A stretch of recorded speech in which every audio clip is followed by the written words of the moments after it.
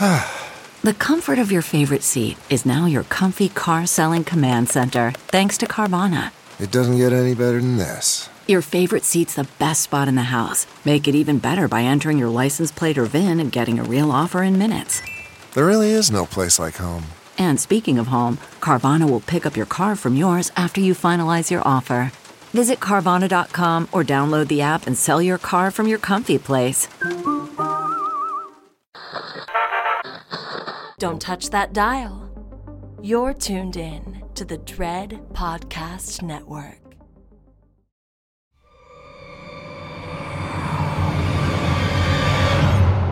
Recording live at the Ramaskrik Film Festival in Oppdal, Norway.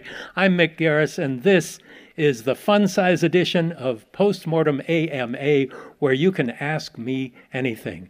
And because we're in Norway, producer Joe Russo is not available to be with us here asking questions, but in his place, it's Postmortem, because we have Morten Huggensen asking questions for you on producer Joe's behalf. So Morten, thank you so much for sitting in with us. And let's ask me anything. Yeah, we are going to do. Thank you. The first question is, of course, about Norway, which I believe you know a lot. So Kjetil Karolus asks, have you seen any Norwegian horror movies? And if so, what's your favorite? Well, I just saw one last night called There's Something in the Barn, which is a real barn burner of a Christmas time horror movie, a Norwegian, although I guess it's an American co-production because it's a Sony film, but the people who made it are Norwegian. The cast is American, but it's a really good time. It's sort of a Gremlins type movie. It's a crossover. It's not really a hard R-rated horror movie, but it's a ton of fun, especially for the 12-year-old in each of us. Yeah. But I also think maybe there are some troll movies. Well, Troll Hunter is a masterpiece. And Andre Overdahl has been on the podcast, and we've become friends, and I love his work. And his Autopsy of Jane Doe is spectacular, though it's not a Norwegian film. But he's Norwegian, so it counts. But I think he's just an incredibly talented guy, and I'm excited to go visit the locations tomorrow. So to be in Oppdal, to be where Troll Hunter was shot, is very exciting for me. So has everyone here been to the Troll Hunter locations? They nod politely. This is a podcast we need to hear. You're almost there right now, just a few kilometers from here. Just steps away, yeah. Well, now we're going to ask a question from, not a Norwegian movie, but I know this is a thing you have talked about earlier, but it's an interesting question. It doesn't have a name, the question, but in your opinion, who really directed Poltergeist? Okay. I was on the set. I was doing publicity for Poltergeist. And if ever there were a collaboration between producer and director, it was with Spielberg and Tobe Hooper. Spielberg wrote the shooting draft of the script after the Michael Grace and Mark Victor script that was the original screenplay. And so he was an active producer. He was on the set every day. Sometimes he would give his input and recommendations to Tobe, but Tobe was always calling action and cut. Tobe was deeply involved in the pre-production, was on the set full time. Stephen was a very strong producer and a great producer, and the movie is obviously a combination of Spielberg and Hooper, but it was truly directed by Tobe Hooper with input from a very strong producer named Steven Spielberg. So I hope that puts it to rest. Tobe is a great filmmaker and deserves credit for making a classic movie, as does Steven Spielberg. And that collaboration was magic, as you can tell by the sequels and remakes that followed that did not involve either of those gentlemen. Thank you. Okay, now we are. You told you want questions mostly about movies, and there are movie questions actually. Oh, good. And movies you've made. Oh, so far. This is from Tommy. Did Anthony Perkins ever talk about a potential Psycho 5? And the next question, and did you have any sequel ideas for the fourth one? Well, the fourth one that we did was written by Joe Stefano, who wrote the original Psycho screenplay based on the book by Robert Bloch. Tony Perkins passed away not long after we made Psycho 4, and there was really no plan ever discussed about a Psycho 5, but he was ill with HIV, and it did kill him in 1992, not long after. Well, Psycho 4 came out in 1990, but he became ill after that, and so that was the next to the last movie that he made.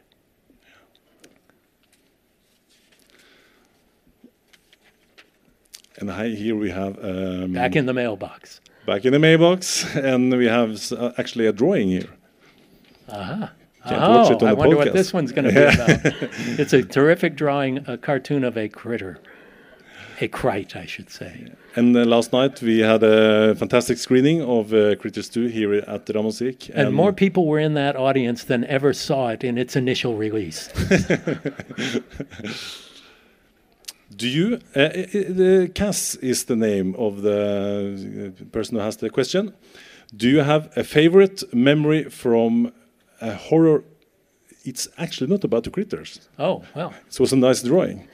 Do you have a favorite memory from horror community events, such as festivals like this one?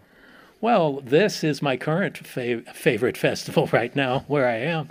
But what's great about all of the genre festivals is how it's just hundreds of outsiders being bonded together by their passion for the genre, by their love of dark things, by the excitement that people get from reading a scary story or watching a scary movie, or being in touch, playing tag with their fears, and gathering together. Because most of us, and I'm speaking in great generalizations, but speaking from my own experience, I was very much an outsider as a kid. I was not popular. I was not part of a community.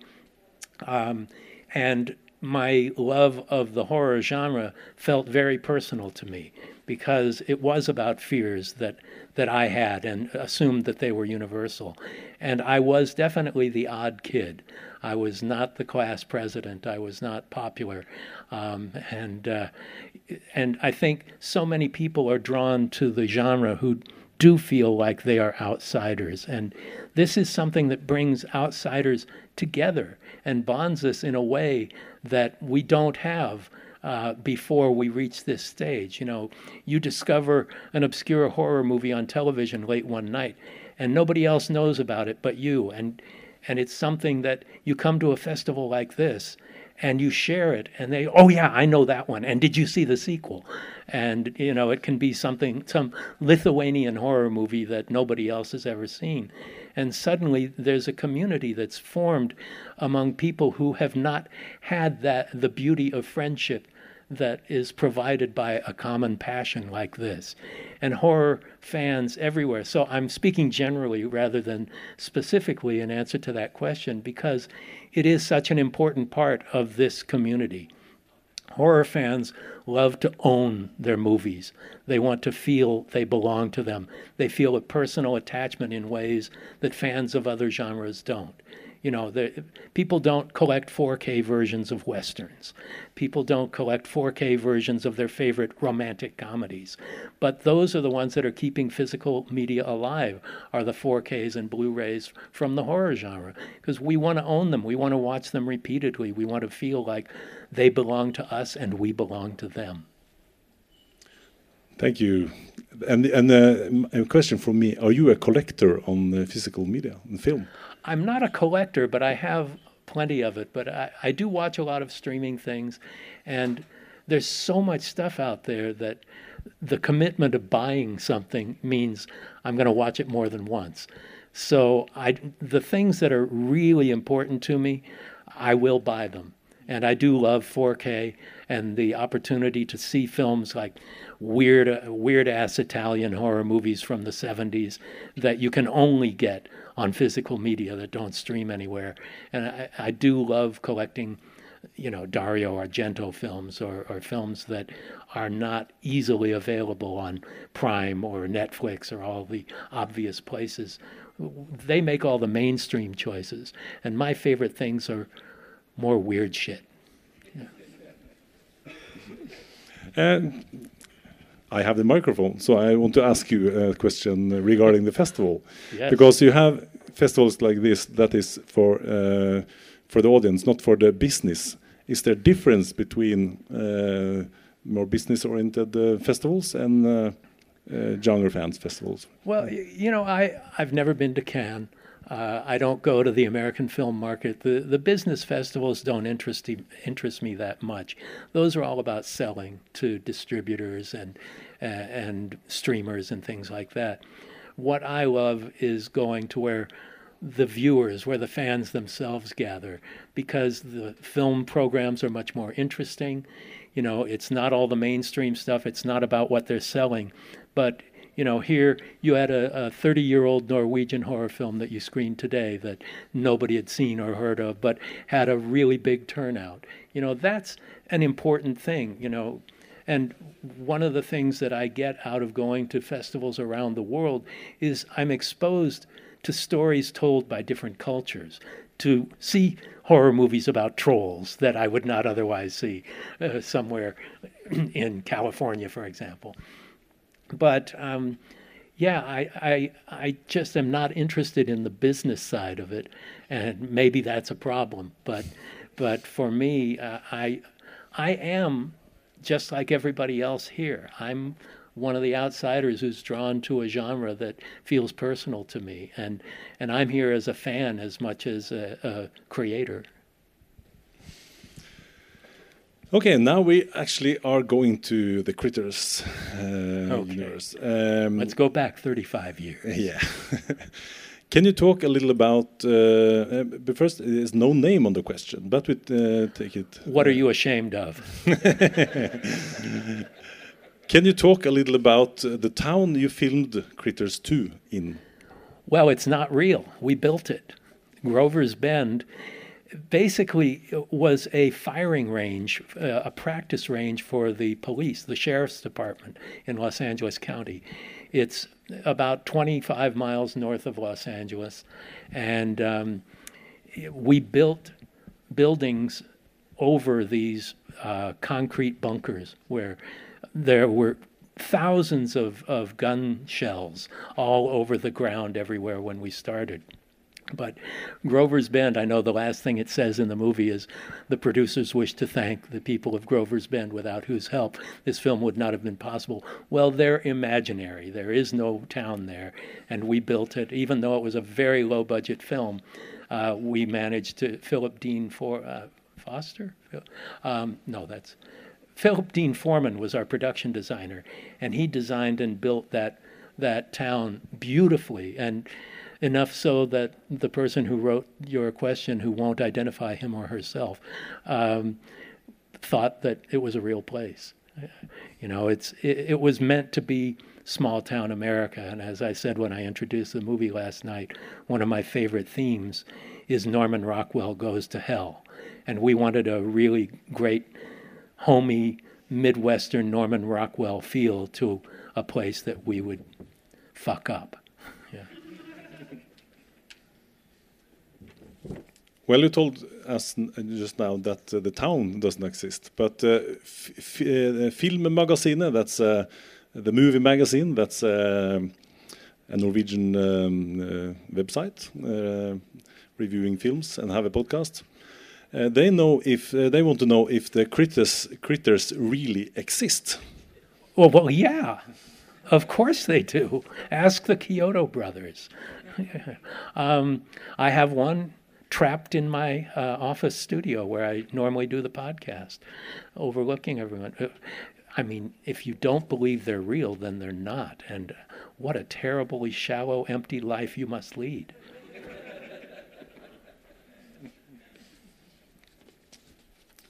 We have a lot of questions actually here. Do you believe in Santa Claus? Of course. I live on the farm. There's something in the barn. Yeah, there's something in the barn, and every Christmas I put porridge in the barn. So, the barn elves. The barn elves. Here's Kjell. Who would be your dream cameo for Lee to morph into in Critters 2? Well, we almost did it with Freddy Krueger, but then it becomes a Freddy movie.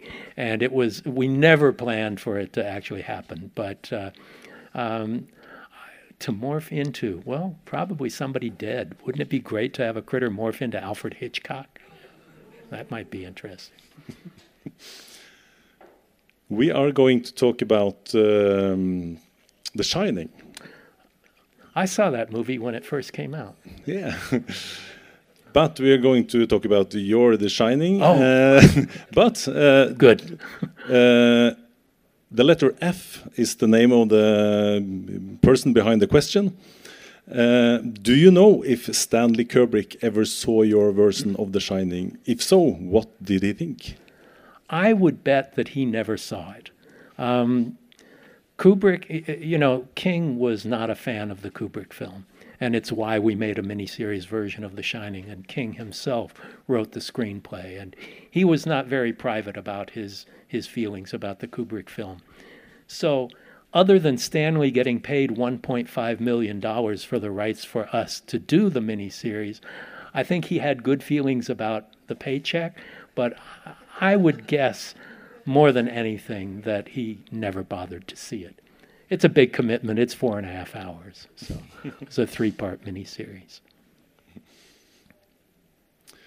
Okay, now we have a question, a technical question. Okay. Kind regards, a sound geek. Hi, how do you approach sound or sound design in your work, pre or post production? It's really important, especially in the horror genre.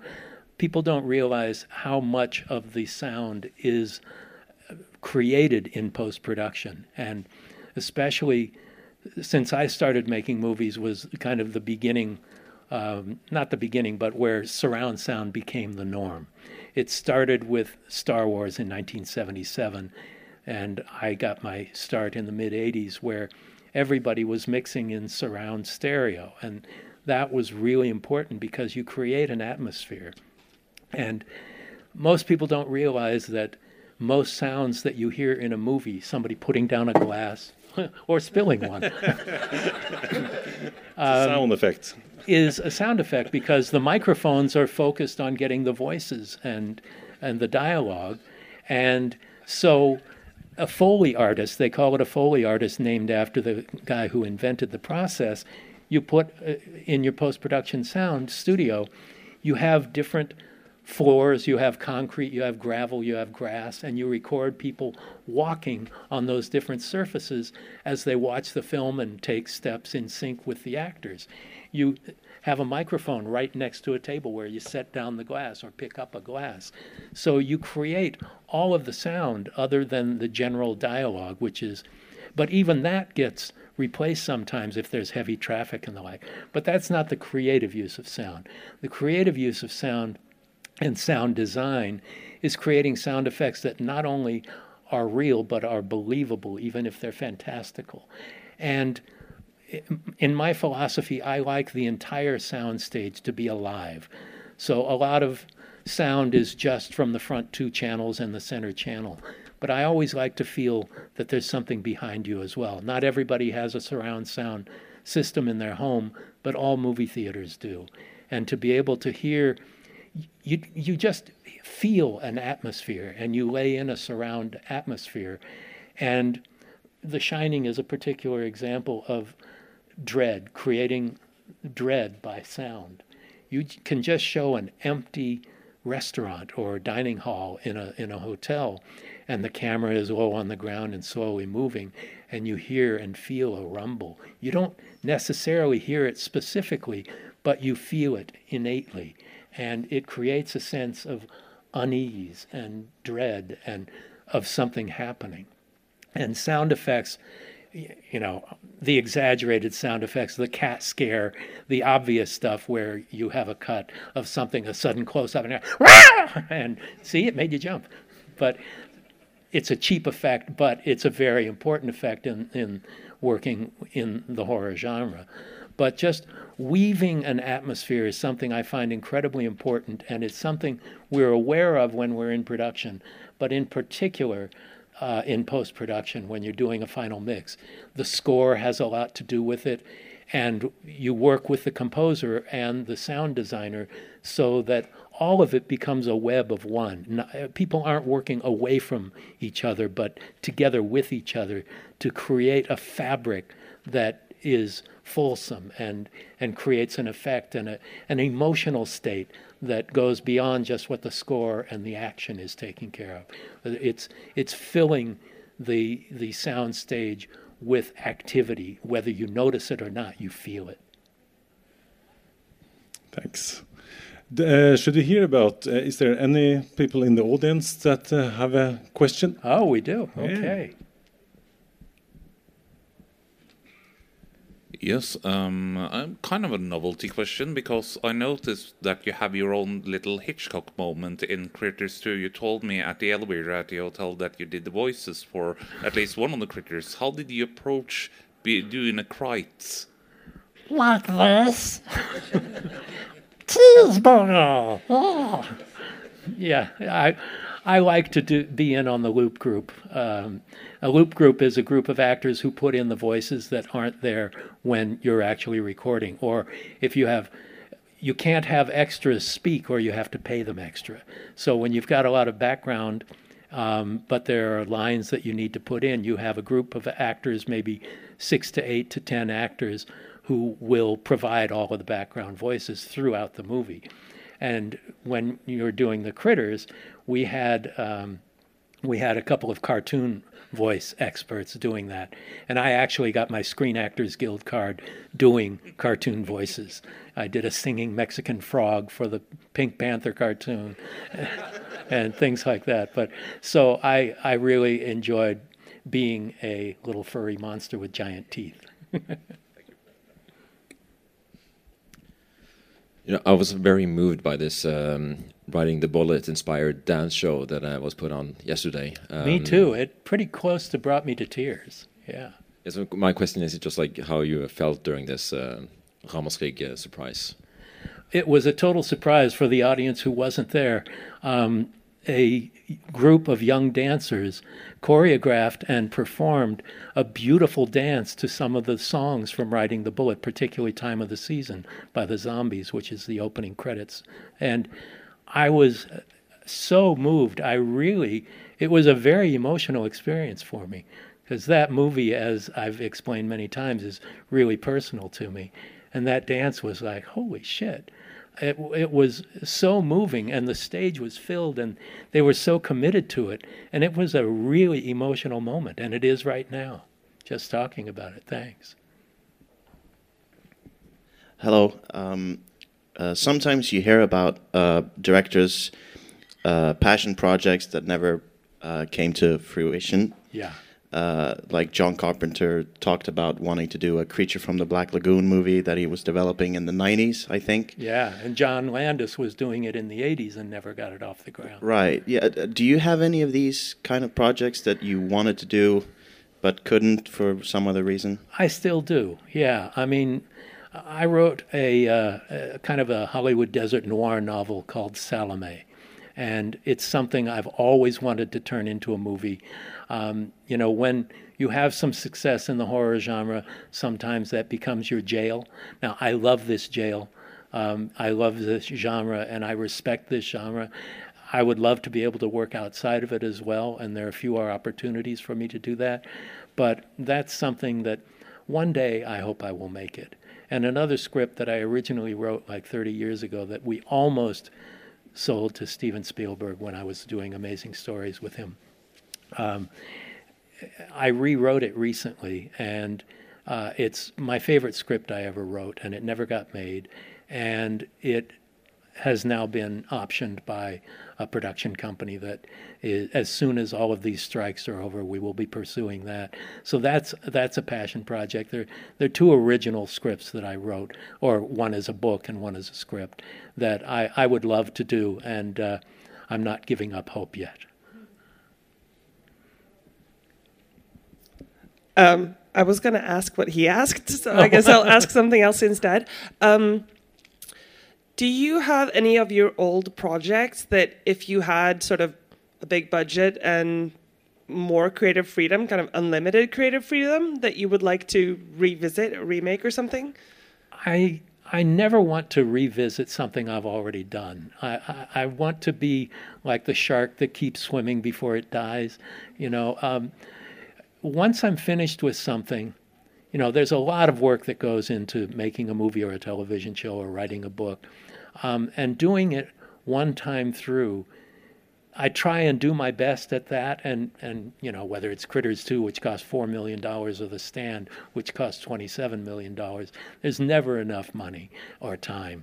And going back to do it over, what if I fucked it up the second time? Yeah. So I would rather be moving forward and evolving than going back in time and trying to improve on something I've already spent a year of my life doing. Anybody else? We have one up front, Sully.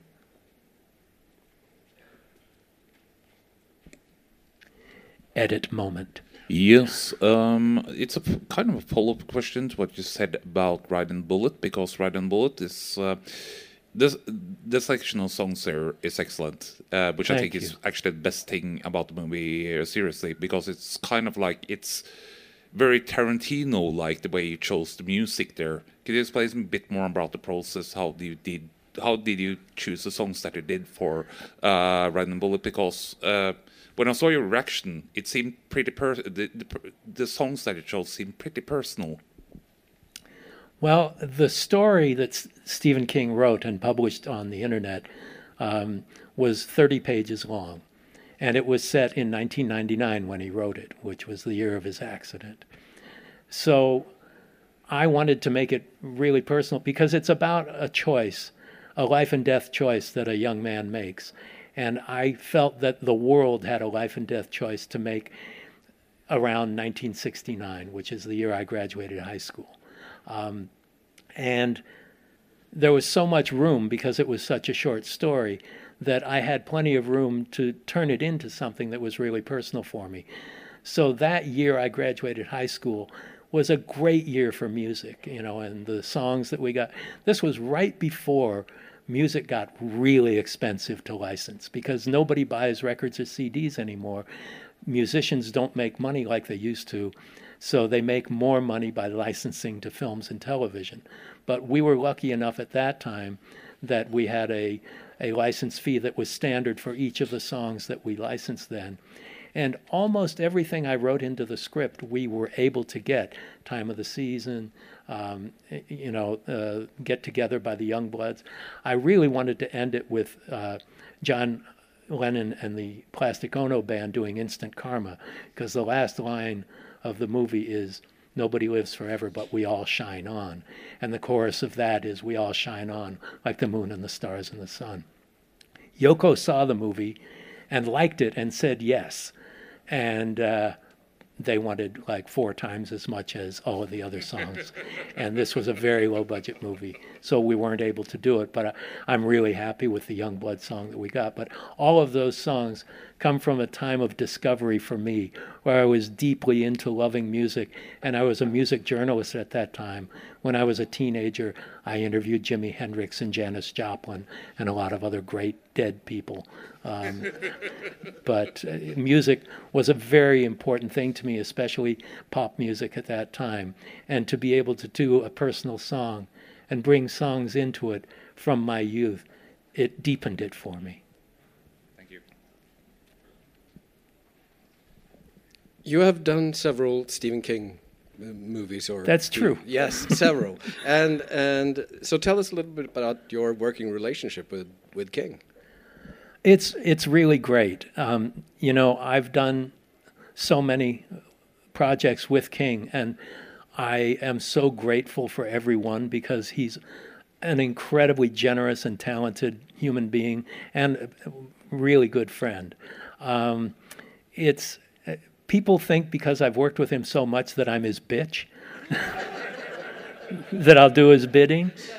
But I will tell you, he has never once, he hasn't been on the set of every production that we've done based on his work.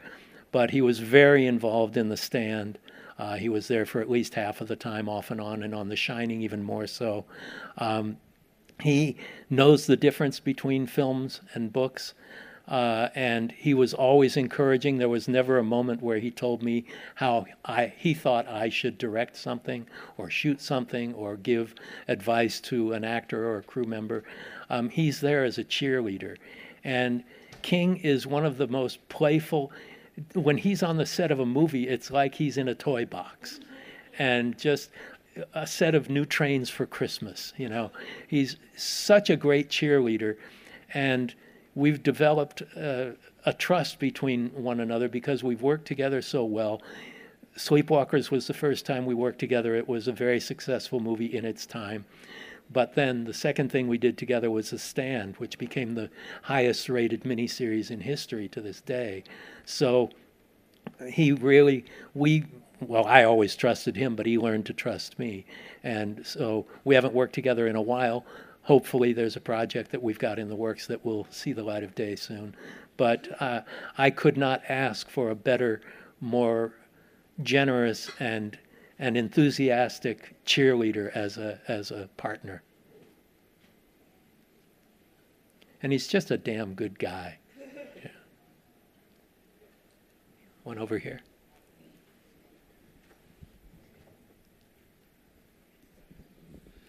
I was thinking that the horror genre is in many ways a carnivore genre with all the blood and guts and animals killing people, cannibals eating each other.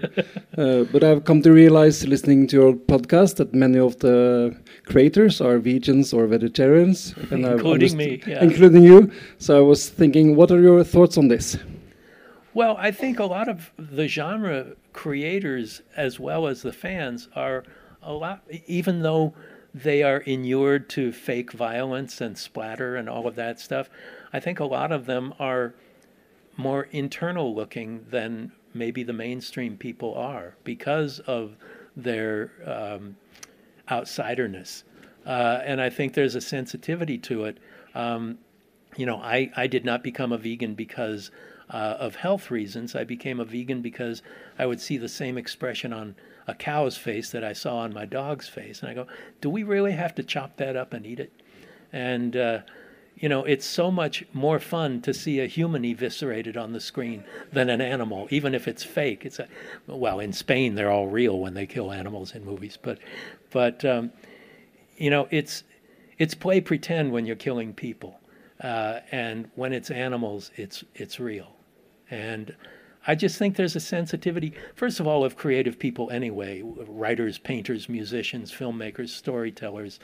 The whole point of your art is to communicate with an audience and to convey storytelling or feelings or something that has a meaning to you. And I think people who create are sensitive people. And I'm not a proselytizing vegan. I'm not telling everybody they should do it, but it's the reason I do and why so many of the people within the genre feel that way. So all of you you're going to give up your mutton tonight, right? What were your initial thoughts when you were going to make a new adaptation of The Shining? Were you in any kind of awe regarding Kubrick's film? Well, it was an interesting situation because it was well known that King never really cared much for what Kubrick did with his adaptation. And what really came down to earth, first of all, I never felt like I was competing with Stanley Kubrick. I was doing the King version of The Shining after we'd had great success with The Stand. But then I started seeing things online, and all these Kubrick fans go, the guy who did Critters 2 is doing The Shining. It's going to be a piece of shit. And, but what really brought it home was I called Gary Sinise to see if he would be interested in playing Jack Torrance after he had done such a great job as Stu Redman in The Stand. And he said, Mick, I'd be a little hesitant to step into Mr. Nicholson's shoes. And I was very naive about it and realized the first line of any review is so-and-so might be good, but he's no Jack Nicholson.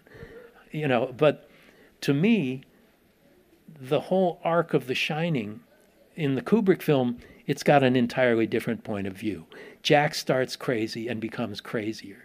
In King's book and in the miniseries for which King wrote the screenplay, Jack starts as a guy who is flawed, who's hurt his tender young child because of being in a jealous, or not a jealous rage, but a drunken rage.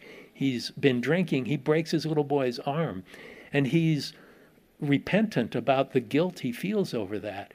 And it's those inner demons as well as the ghosts in the hotel that haunt Jack and drive him crazy. So it's all about the descent into madness that didn't exist in the Kubrick adaptation. So I think Kubrick's film is a great Kubrick film and not a great King adaptation. But let them stand apart. It's great filmmaking. Nobody is talking about Mick Garris in the same sense that they talk about Stanley Kubrick, and I'm okay with that. I'd better be. But they were two entirely different points of view. And one way that I always sum it up is Kubrick is a very cold storyteller and very clinical and very technical.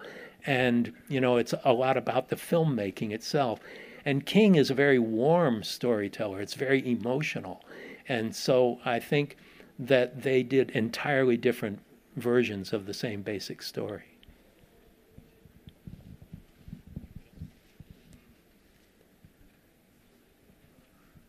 Anyone? Yes, here we go. Okay. Are you on strike right now, or? The Screen Actors Guild part of me is on strike, which doesn't make any difference because I haven't acted anything in a long time. But the Writers Guild part of me, we settled, so we're not on strike. And the directors did not go out on strike. They never have in their history. No. Chicken shits. Yeah.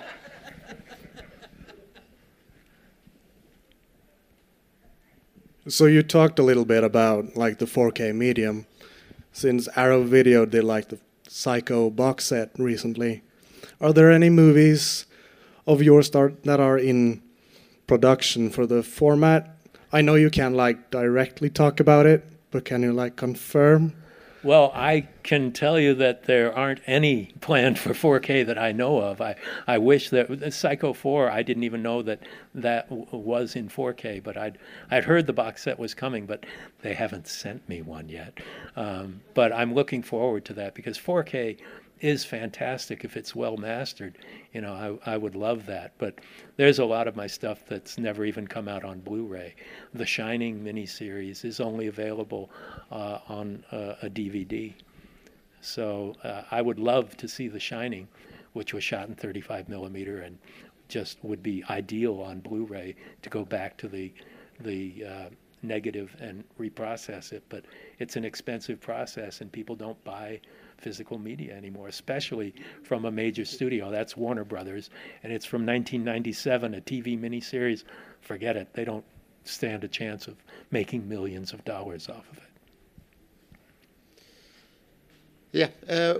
One question about Amazing Stories, because you were also doing Batteries Not Included. And was that supposed to be a part of just a short story in Amazing Stories? Actually, you're right. Batteries Not Included was originally, in the first season, Steven Spielberg wrote all 22 of the storylines. Now, they could have been a couple pages long or even a paragraph. And in the case of Batteries Not Included, his original title was Grammy and Gramps and Company. And it was an episode, it was very small, and he thought, this would be something that could make a great feature. and decided to do that. And at that time, it was my first job as a screenwriter was writing for Steven, and I was story editor on the show, so I was there full time. And he offered me my choice of either doing that as a feature or one called Ghost Kid. And Ghost Kid became Ghost Dad with Bill Cosby, and not very well remembered. And I think I made the right choice. So, but I did give them one idea that I don't think they used. I never saw Ghost Dad, but I thought if Ghost Kid, the only way he could be seen would be to put on makeup. So the Ghost Kid would walk through a wall and it would leave like a harlequin face on the wall behind it. But a great idea that nobody ever used that I'll save for another time. So I'm just wondering, what do you enjoy watching in your spare time, other than perhaps horror? I love horror, and I love adult horror. Things that are really, I'm not a big slasher movie fan or a franchise fan. Once you get up to number 5, 6, 7, 8, I'm usually long gone. But I love noir. I love modern noir movies. And I love Nordic noir as well, reading it and watching it. But I love anarchic comedies, not your typical studio comedies, but things that are a little more unconventional and independent. But I like all kinds of films. They're war movies, not so much. Although I produced a movie called Unbroken that was about World War II, but that was because, has anybody seen that movie? Angelina Jolie directed it. Okay, one person. Well, it's a true story. It's about my father-in-law who was in World War II. He was shot down out of their bomber. 3 men survived on a life raft for 47 days before being picked up by the Japanese and put into a prisoner of war camp for 2.5 years until the war ended. It's a really good movie. It's not a horror movie, but it's more intense than most of my horror movies. And Angelina Jolie directed it and did a great job. But that's a horror movie I'd watch, or a war movie I'd watch that is also a horror movie. But my tastes are definitely not restricted to the horror genre. I really just love anything that's fresh and original and conveys an original voice, filmmaking voice. Well, I think that kind of wraps us up. But I have one more question, if it's okay. It's a question from Arne. What's the funniest on-set story that you have? These are always disappointing because when you ask about when you ask about funny stories, there's so much hard work that goes on. A short day is 12 hours, and it's really hard to think funny. So we may need to do some editing or entirely this question, because when I think about the stuff I've done over the last 30 years, not a lot of it makes me laugh anymore. I'm sure there's a lot of it, and it's a lot of fun to make movies, and being surrounded by up to a couple of hundred creative people, crew and cast and artisans and all. It's always a great time. Well, I could tell you one story. Yeah, okay. It had us laughing for a long time. We were in a very close set, and there were a handful of crew people in a very enclosed set, and there was a terrible smell. And the assistant cameraman said, "Somebody forgot to take a courtesy walk." And for some reason, well, I'll tell you, it was on The Shining. And we were inside the freezer, where it's very claustrophobic, and I'm claustrophobic anyway, and the air was very thin, the oxygen was giving out, and we're locked inside with Jack Torrance and a crew, and the smell was horrendous. And everybody got giddy, and we could not stop laughing. And the term courtesy walk became required use on every set after that. You know, would you please take a courtesy walk? Anyway, so that's the funniest thing I can remember, because during that whole scene, we had trouble finishing it because everybody was in tears. It may not sound so funny right now, and probably certainly not on a podcast, and maybe not the best way to go out of an episode. But let's all take a courtesy walk.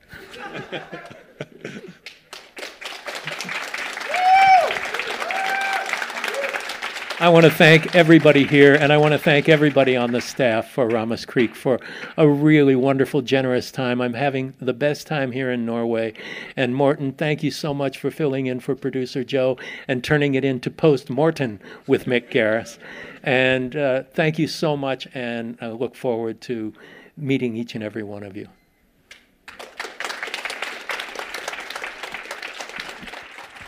Thank you, sir. Thank you for listening to Post-Mortem with Mick Garris. Download new episodes every Wednesday or subscribe on Apple Podcasts, Spotify, or your favorite podcast app. Post-Mortem with Mick Garris is produced by Mick Garris and Joe Russo. Our sound engineer is Christopher Leon Price. Our announcer is Jeff Gelb. Our graphic designer is John Holland. And our theme was composed and performed by Bill Burney with additional music by John Jasensky. If you're enjoying our show, please take a moment to rate and review us wherever you get your podcasts. Thank you for listening to the Dread Podcast Network.